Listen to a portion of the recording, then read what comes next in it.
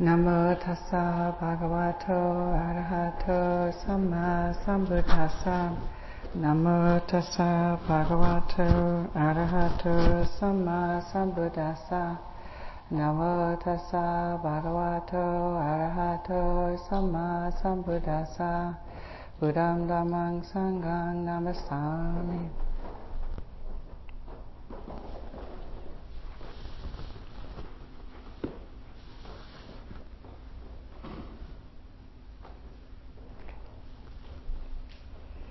So, good morning.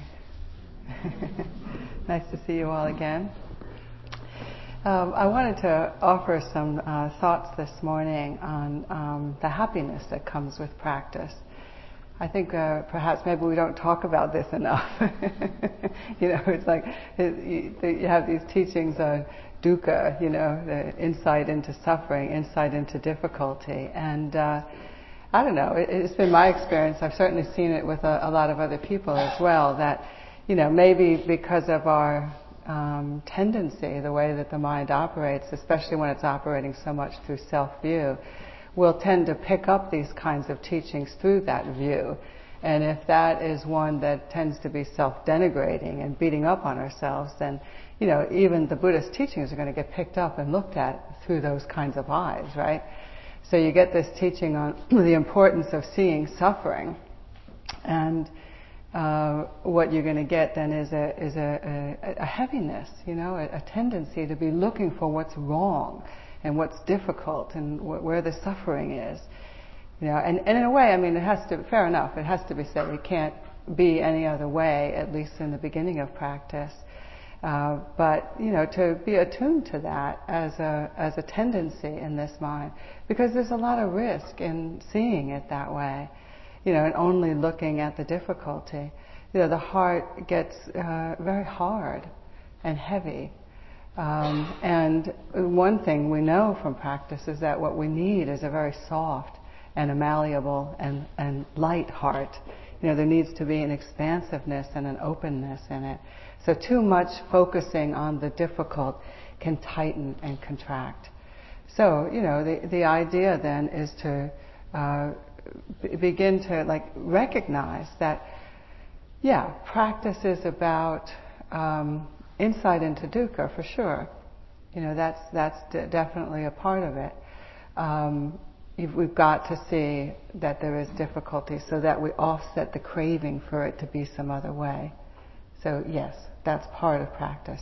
But the other side of practice is about inclining towards the good, inclining towards what's wholesome and skillful and what brings delight and what brings happiness.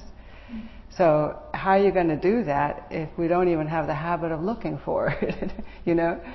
It's like one of my teachers said one time that, because of this propensity for looking at difficulty, we could actually be experiencing the fruits of practice, the delights of practice, and be missing them. It's amazing, but it's possible, because the habit of the mind is not to go there. So I've certainly noticed this, as I said, in my own practice, and done a lot of reflection on it. And I've set up a couple of ways that kind of help me to look, to begin to develop this habit of looking for the goodness, looking for the joy, looking for the happiness, and just kind of ways to help this along. And one way is I started to pay more attention to what one might call sort of the ordinary, everyday, mundane good feelings and happiness in life. You're sitting here in the hall this morning and maybe your cushion is just right. Ooh, that feels great. Maybe the body doesn't hurt so much. Those kinds of moments, or just when you're out with friends, especially like on a holiday weekend like this, out with friends and family, and there's happy moments.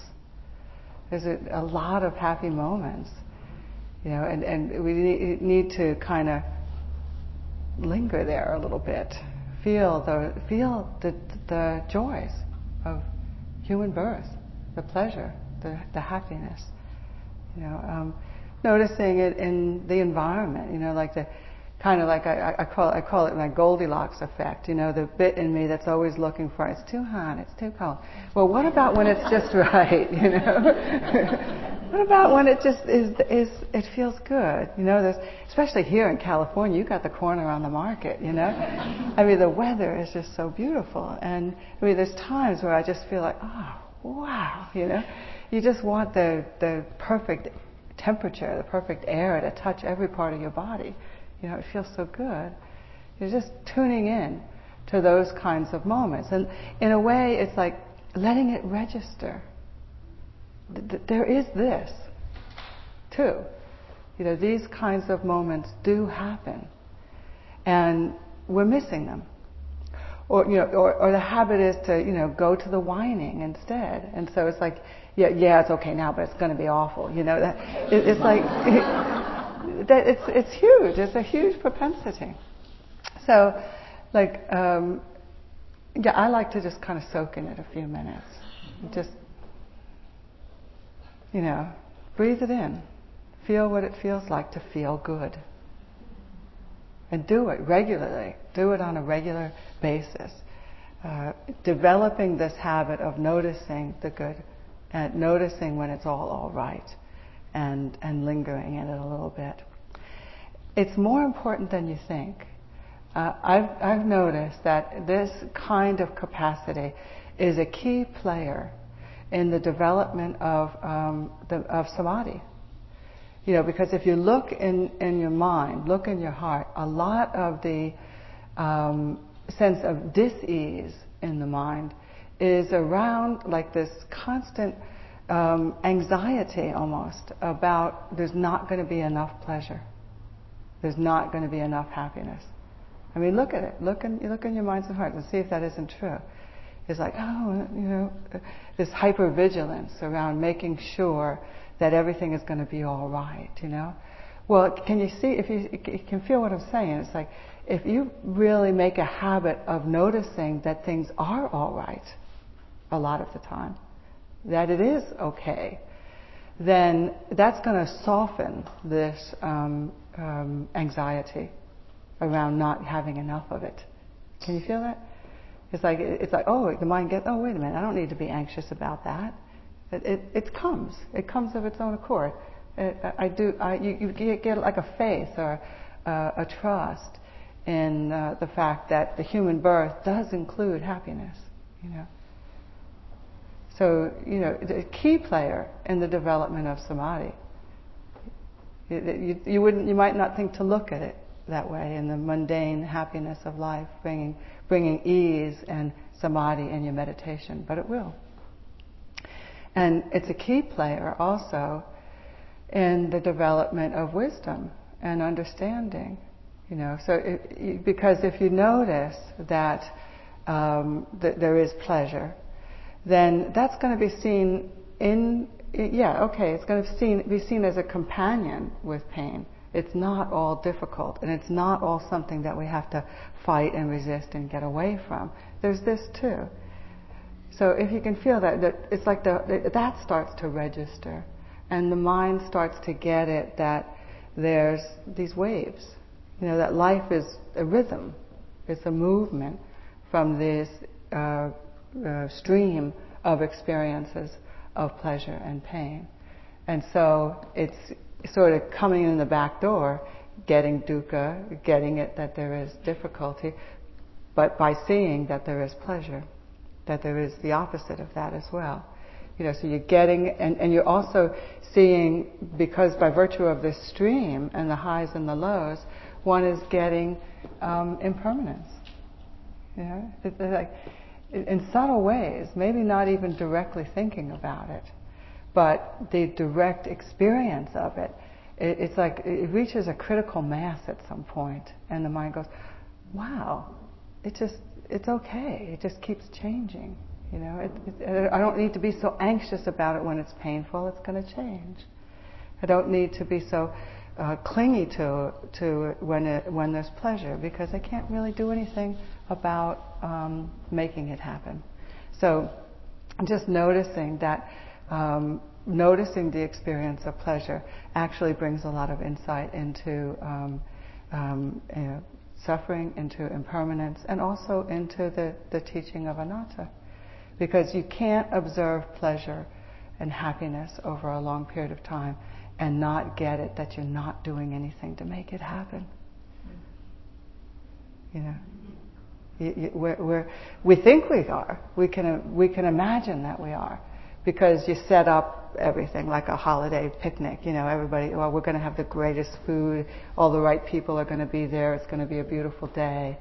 But then somebody comes and they're constipated or ornery or grumpy or something, and throws a wrench in the whole works, And so, there's a delusion around making happiness happen. And sometimes I'll be darned if it doesn't just happen when you're not even looking for it, And it's like you will enjoy yourself whether you like it or not, It just comes in there and happens, So just noticing, developing a capacity to see these happy moments will bring about all this kind of understanding, all this kind of insight. I mean, I think we can make the practice a lot harder than it is, It's really quite simple. Just notice sensations, feelings, and thoughts, and we'll get it. We'll get everything that we need to see. The more that we just notice with a posture of relaxed awareness. So that's one thing I do. Just kind of try to tune in to the ordinary, everyday delights of life. Notice the stream. Notice the highs and the lows.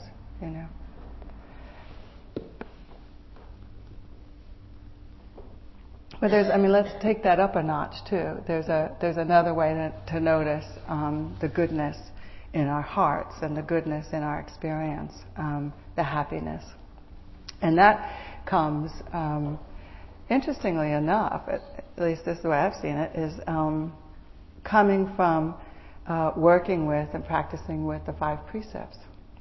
And here's another way where I think we tend to focus too much. Maybe on when we're transgressing, and maybe it's because the way the precepts are phrased. I undertake the precept to refrain from, that kind of thing. It kind of has the shades of 10 Commandments and things like that. Maybe earlier teachings, thou shalt not. Maybe it's just our cultural mindset. That's the way we hear it. I don't know. But between both some of the teachings in Buddhism, like say the 5 hindrances, where as soon as that comes up in the mind, as soon as you hear that teaching, then it's like you just again become hyper vigilant, looking for the ways that you're being bad, or looking at the 5 precepts in that way, looking for the ways that we're misbehaving. So, and this, again, fair enough, I don't want to say that's wrong. You want to be attuned to that, but we also have to know that that's going to be filtered, at least early on in practice, through this self-absorbed tendency, this tendency to beat up on ourselves. So, you marry those two, and what you've got is a thrashing. The precepts can become just a new way to beat up on ourselves. Well, what about using them also to see the good, to see the harmlessness, to see the kindness, so that, for example, like say with the first precept of harmlessness, we're good at seeing when we're hurting. But what about the times when the heart, what's arising in the heart is an innate harmlessness? It's beautiful. It's there so much of the time. We're all running around thinking we're these heavy sons of guns, and we're instinctively harmless. And I just give as testament to that, like just noticing the kinds of things that we do to care for one another. Or care for insects, care for pets, care for our children. That's all happening. It's like you don't have to be that way. Nobody's making you be care for these creatures. but just to contemplate that. Wow, that's coming up in this heart. This great care and concern for others. I like to watch it when I watch the news, because you can look at the news and just whine and complain about how everybody's just always looking at what's wrong, But when you watch what's going on in your own heart, this is a fascinating practice. Like, I was really watching it last year with the tsunami and the enormous pain that I and my friends and family felt around that. Well, just take a moment like that and contemplate that. Why is that? Why are we in such pain around stuff like that? It's actually pointing to a harmlessness in this heart. It's like it's innate. It's actually more fundamental and more real than the aberrations around that. So that you hear a story like that, you hear what's happening to people's lives and you feel it, and there's this rub. And so what's happening is something is rubbing up against an innate harmlessness. And it hurts. It's like, oh. In the mind you can go to these places that say, well, it shouldn't be that way, people shouldn't be hurting each other, natural disaster shouldn't happen, all this, you can do that with it, and I think we do that too much.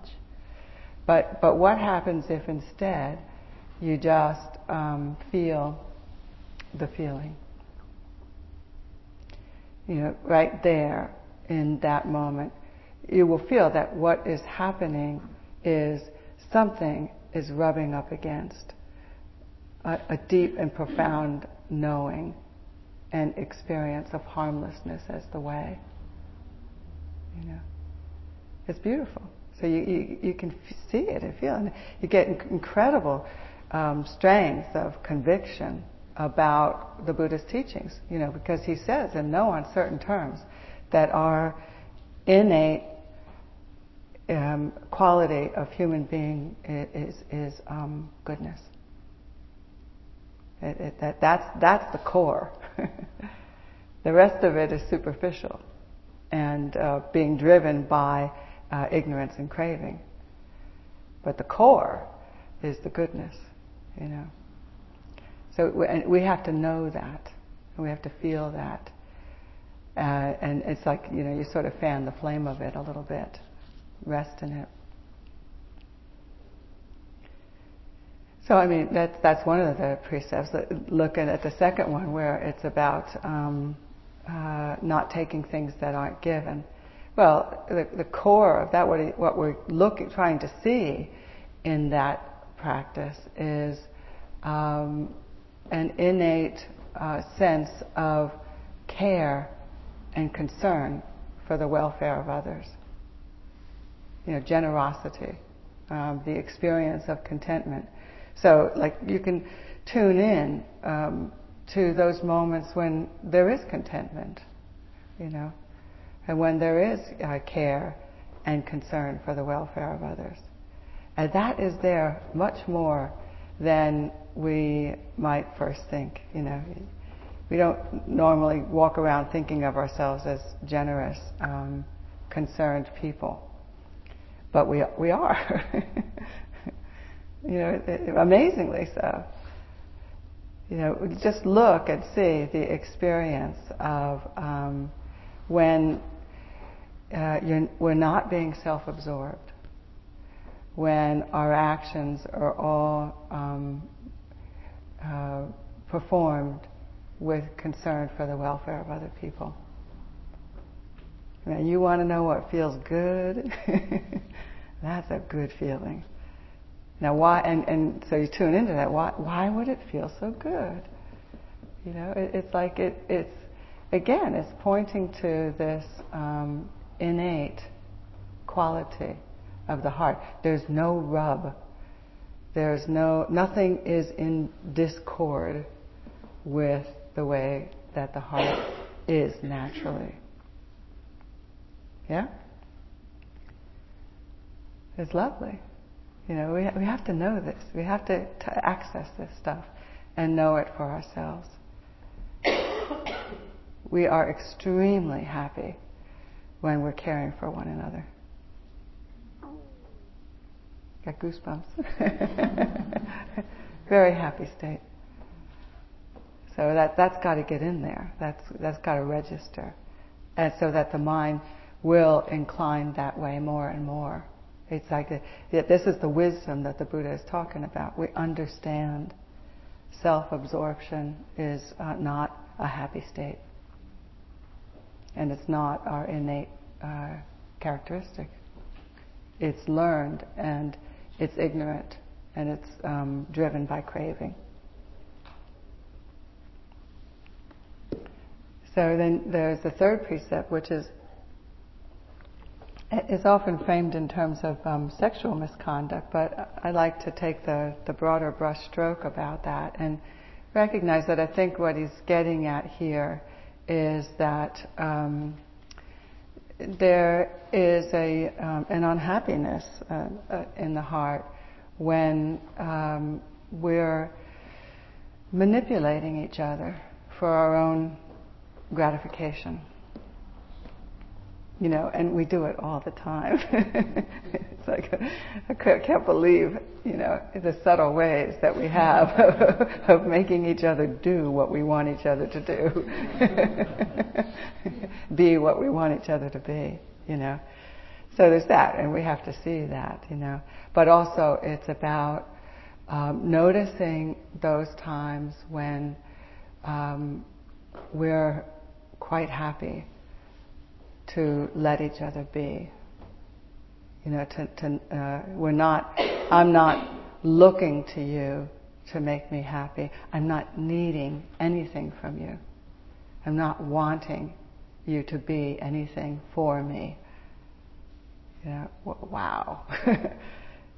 Tune into that feeling. What does that feel like? It's tremendous delight. You just get chill bumps. All the hair on your body stands up, It's like, wow, that is what we call love, in its purest sense. The wish, the complete and utter allowance of you to be who you are. And with no implication on what that might bring to me, how that might gratify me. And the same with the other precepts. So that with speech, we're keen to see where we're not telling the truth, or where we're, just speaking unkindly of each other. But it's a very important part of practice to tune into what it feels like, say, to be completely responsible for things that we've done, such that we tell the truth about it. It's a so much happier state than trying to cover it up and run around and try to tell other lies to keep it going, keep people from knowing what we've done and who we are and what have you. So it's just noticing what it feels like in the moments that there's this wonderful just letting go into the way that we've behaved. Or just recently noticing, for example, that impulse to, something happens, somebody said something I don't like, and then, it's sort of out of a defense mechanism, or out of a way to make it not hurt so much, we say something unkind about them. What happens in those moments? And these happen through the months and years of practice, where something intercepts that, and you either refrain from saying something unkind, or you actively intercept it as it's about to happen. Feel that one. Whoa, that feels good. That's metta. That's kindness. That's the expression of kindness through speech. And I think we can set our standards pretty high with that. But I think the minimum standard is enough, where it's not just that we wish people well, but at the minimum that we don't go to wishing them harm, or don't go to the place of saying something unkind. That's fabulous. That feels very, very good. And so we get it, by looking at this kind of stuff. And then, of course, the last one where, there's those moments where we don't get caught up in things that dull our mind. I was talking to somebody recently who is addicted to Law and Order. She just loves Law and Order. She can't stop watching it. And then to make it worse, A&E has these marathons, where they show it all day, or all week or something like that. And she was commenting about how horrible it felt because so many of the episodes she's seen, and that's scary, just to realize how many of these episodes one has actually seen. But you either don't, you hang on anyway because you don't remember what happened, and you just want to stay in there and watch the whole thing, But then having the experience of just once or twice turning it off, and how that felt, the capacity to throw the switch in the track and move towards not obsessing and not being compulsive, not dulling the mind in this way. She was so happy. Because I didn't do it. I didn't do it. It was great, So just noticing these, noticing both the mundane, ordinary happiness and noticing the happiness that comes from the skillful living and recognizing the innate wish to be harmless, to be respectful and not demanding of each other, to be concerned for the welfare of each other, the natural innate quality to be kind and truthful in our speech. It's just so much better. It feels so much better to do that, right? The quality that wants a clear mind, that experiences a clear mind.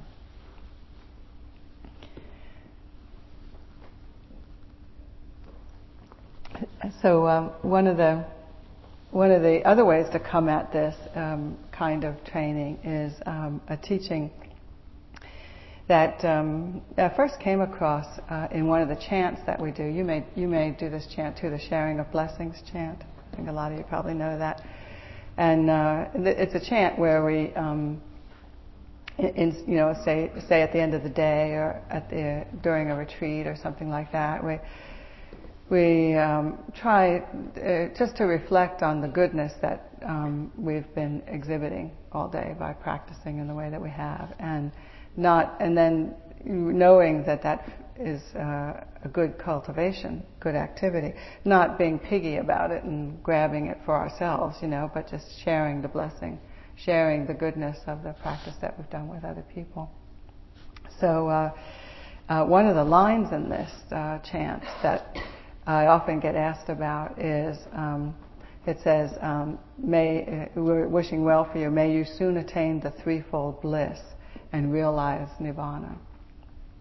So people say, well, what's the threefold bliss? That sounds good. I want some of that. And so this is another reflection to come out the same kind of thing. And Andy and I, this Pali scholar that I teach with, looked it up in the suttas and found a number of references for it, where the Buddha talks about worldly happiness, celestial happiness, and the happiness of Nibbana. This is the threefold bliss. And this can be used again as a model or a tool for reflection on our experience. So, he seems to say the most about the worldly happiness, interestingly enough, where, you might find some surprises here, where he talks, for example, about the happiness of being free of debt. In the Mahamangala Sutta, he talks a lot about the happiness of being able to care for your family, being able to care for your parents in their old age, the happiness of supporting centers of learning of the Dhamma like this. You surely all felt that, the delight of having found this place and in a very short period of time, not having a mortgage, anymore. The support, the tremendous amount of support that's poured forth to keep a place like this going. He talks about the happiness of supporting the monastic community, the happiness of supporting publications and the spread of Dhamma, in that form. All these things feel very good, and they're things that we experience at this level that he's calling worldly happiness. But then he also talks about this was interesting to me, that there's a happiness that comes in, and one doesn't often reflect upon this, I think, in recognizing that in this birth one is enjoying the fruits of some very good karma, some very wholesome karma. The fact that one is drawn to the Dhamma and listening and has a good sense to listen to it and to put it into practice, that kind of thing. But also the recognizing that one's life doesn't have a lot of violence in it, or that there's some very good conditions. One's born in a comfortable culture and things like this. It's not to have any kind of an inflated sense about that, but more just to turn around and then recognize that this is earned. This is a fruit, and to be happy about that, to use it well. That's the primary purpose for reflecting upon it.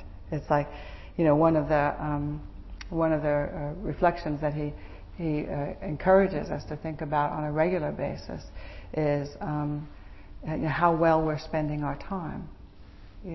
Reflecting upon the good fortune of this life and how well we're spending our time. But I think some of the most important things about this worldly happiness come more through the subtle aspects of practice, where he talks certainly about the happiness of maybe not so much necessarily being able to behave skillfully all of the time, but the more subtle happiness of remembering that you can throw the switch in the tracks, and being able to see, say, for example, the arising of not so wholesome impulses, and the value of sati, the value of mindfulness in moments like that allows us to slow it down and consider whether or not we want to go in that direction. Just that. That's, I don't know about you, but I experience that over and over again as this, I got in there, something got engaged, and I didn't follow the unwholesome impulse. And maybe a few seconds later you do, but something came, and this is what he's talking about, just that bit in there, the remembering that got in there and became a player in what it is that you're going to do, the actions that you're going to take at that moment. It's huge. That it's only possible as a human being. So that needs to be contemplated. That is, mindfulness is awareness is possible as a human being. So feeling that, the happiness that comes at this level. So at the worldly level, the happiness is one of sort of starting to get it, that relinquishment is a good thing. It's like we in the worldly way, the normal way we think about worldly happiness, it's about acquisition. It's about what can I get to gratify myself, to make myself more comfortable, to be more happy. And then wondering, being all confused why we're not happy. It's like not getting it, that it's not in any of that. So this is at this level, it's a lot more about beginning to see the tremendous happiness that comes from the letting go. There's this, and then there's this, this, and then there's this, and we're beginning to see that. So that's how I experience it. It's like being that porker that I can be, and just letting it go. So worldly happiness is a lot about relinquishment. And that, as somebody born in Western culture, that sounds like a dirty word, So that has to be, you got to take on the culture. That's got to be turned around, because that's not the experience of it, is it? The experience of relinquishment is delight. It's worldly happiness. It's a happiness that can take place at this level. And then the celestial happiness is kind of up in the ante on that, taking it up a few notches. It's like, say, with the precepts, it's not like you take on more precepts necessarily, although that could be part of it. It's more like refining the way that one is working with the precepts.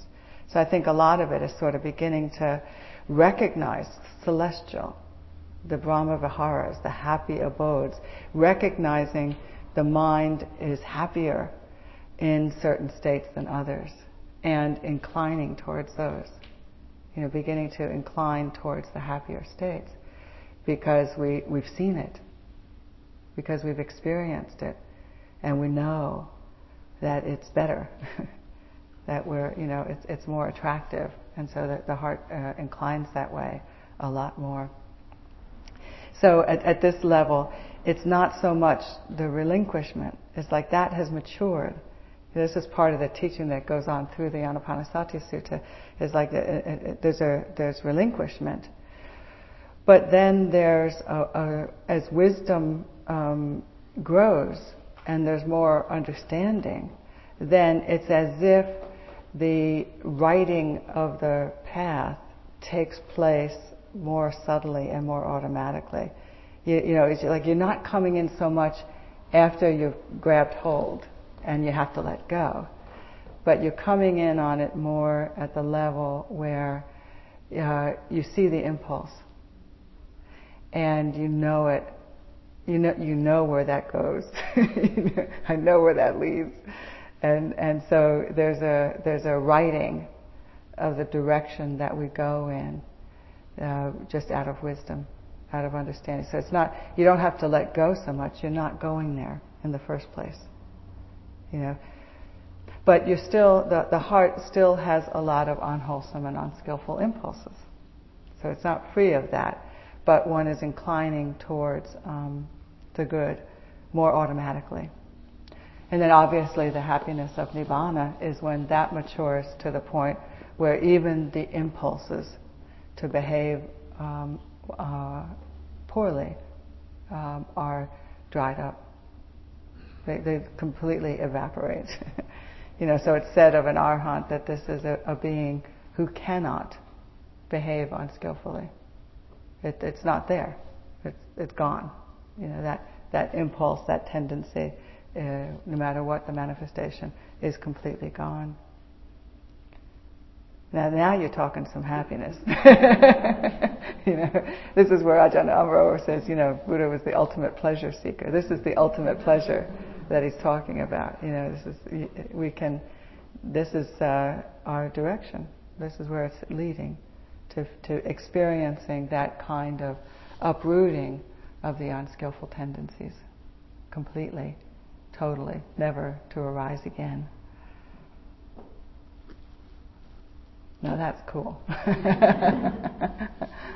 Yeah, that's worthy of our efforts, isn't it? Worthy of our practice.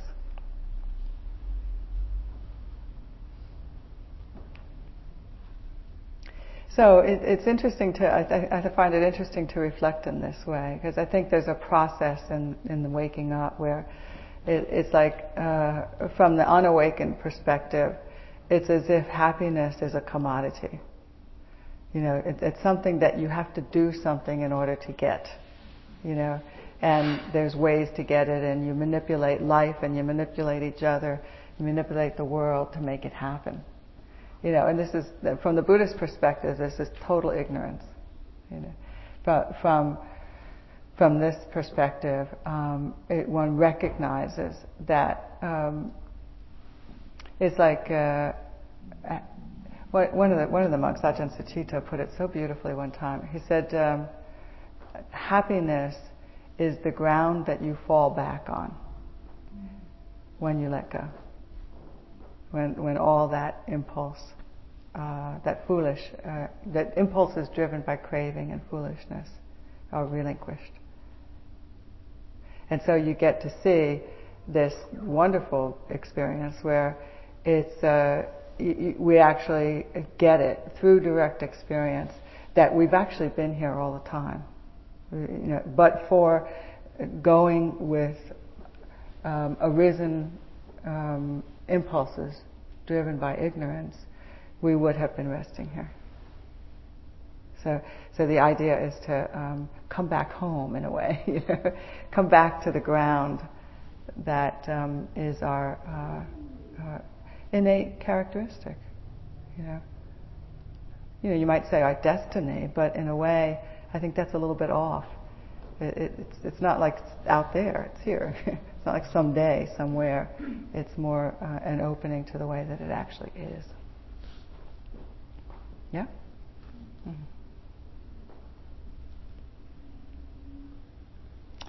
So I'll offer you these thoughts for your reflection this morning. I hope they're helpful. And if you'd like to stay, if anybody has any questions or wants to talk some more, I'll stick around a little bit, but I know some of you need to get going. So thank you.